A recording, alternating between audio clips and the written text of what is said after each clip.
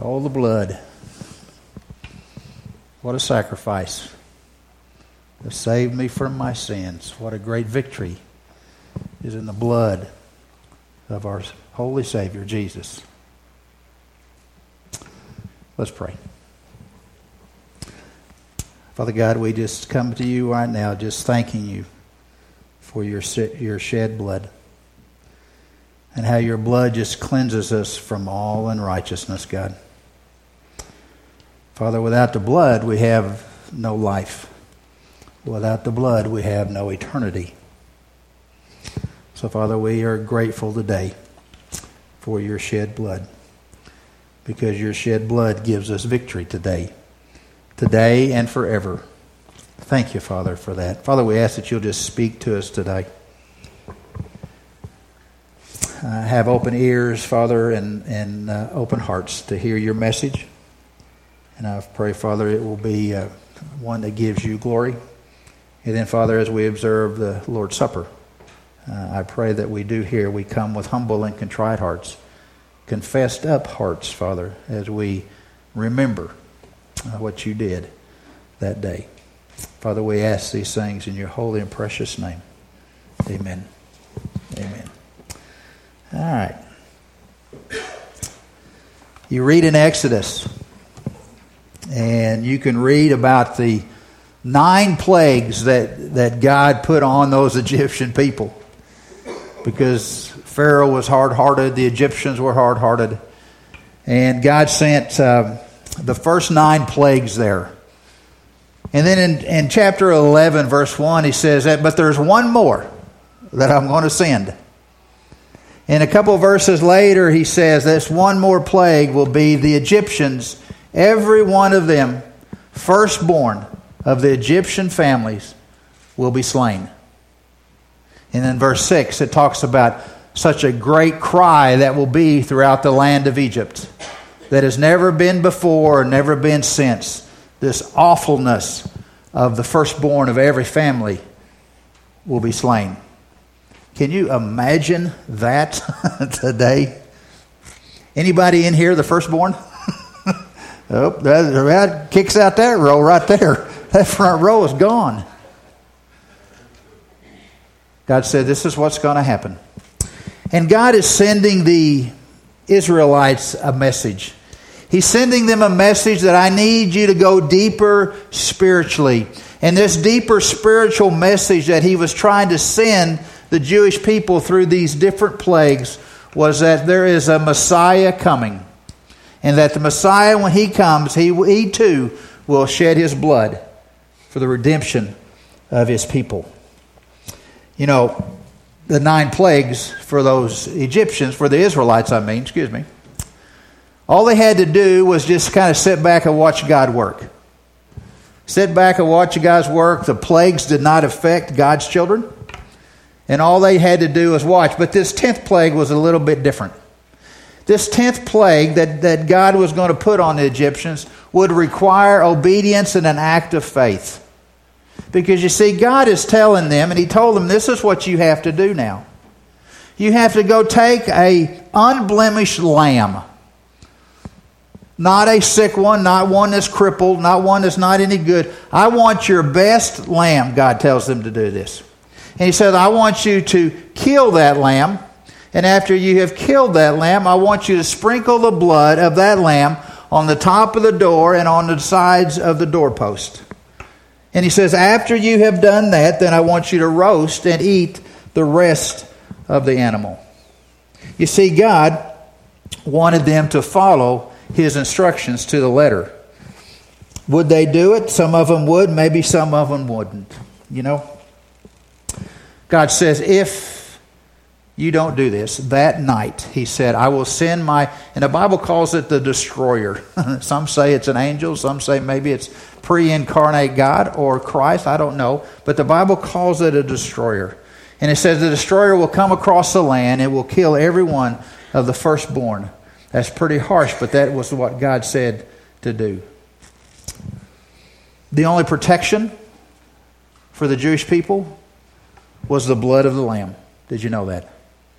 The blood of the lamb. If they put the blood on the doorpost, the Bible says the destroyer would pass over that household and would not stop.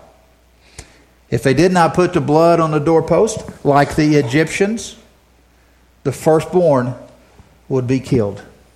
You see, the blood of the Lamb in the Old Testament made the difference between living and dying. The blood of the Lamb. That was the first Passover. For the Egyptians, it's cruel. For the Jewish people, it meant life, survival, freedom from bondage. God said, I want you to celebrate this Passover. I want you to set a time once a year to celebrate what we did. To celebrate Passover, to celebrate freedom from Egyptians, celebrate life. And we want you to do that every year. It's also called the Feast of the Unleavened Bread also, if you see that in your Bible. The Passover was a great thing for the Jewish people. Not so good for the Egyptians. Fast forward a couple of thousand years. We have Jesus entering into Jerusalem for the last time.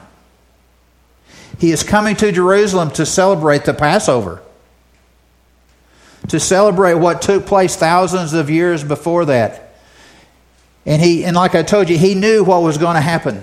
He knew about the Passover. He knew that within a few days he would be the sacrificial lamb that would be slain. And yet he still went into Jerusalem. When he got into Jerusalem, he told Peter and John, he said, go prepare the Passover so that we might eat it. And as they were preparing for the Passover, we know the Bible tells us that the enemies of Jesus were already coming together and trying to arrest him, and later would lead to crucifixion. We know that Jesus knew that his fate was up. In John 1:29, it says this, Behold the Lamb of God who takes away the sin of the world. John 1:36 says the very same thing. Behold the Lamb of God. 1 Peter 1:9, as we're looking at Jesus as the Lamb of God, the sacrificial Passover lamb, if you would. 1 Peter 1:19 says this, But with the precious blood, as a lamb unblemished and spotless, the blood of Christ.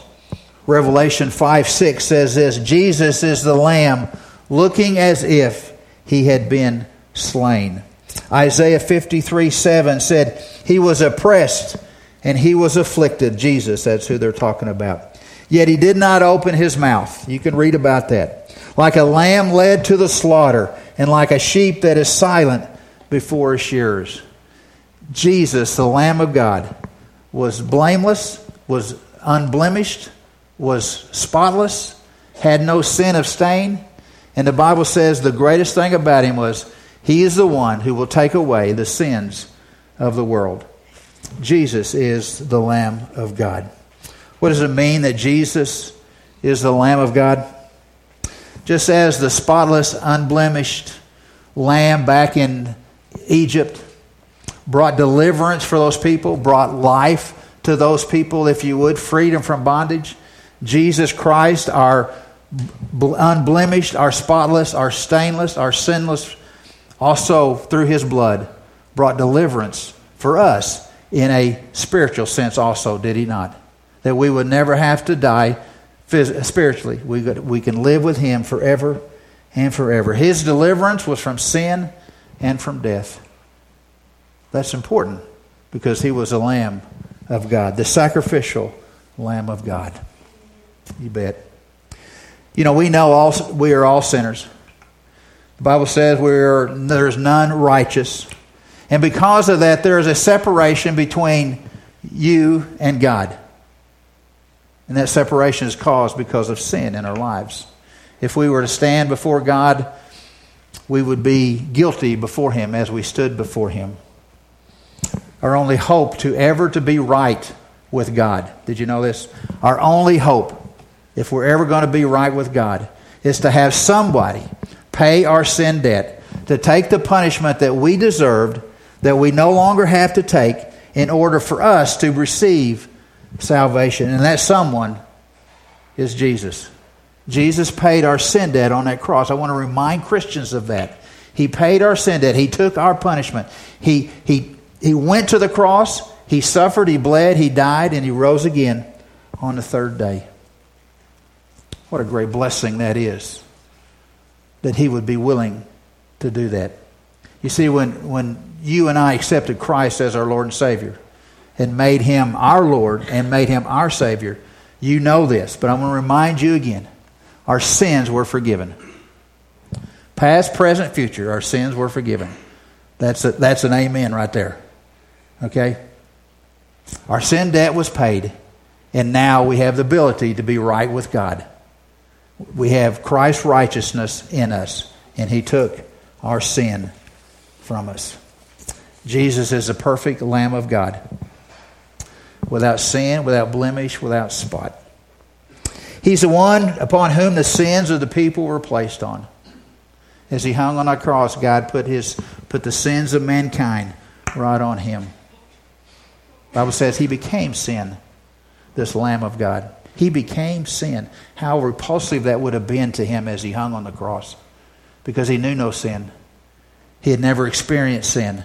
He had lived in perfection of heaven, and now the Bible says he became sin.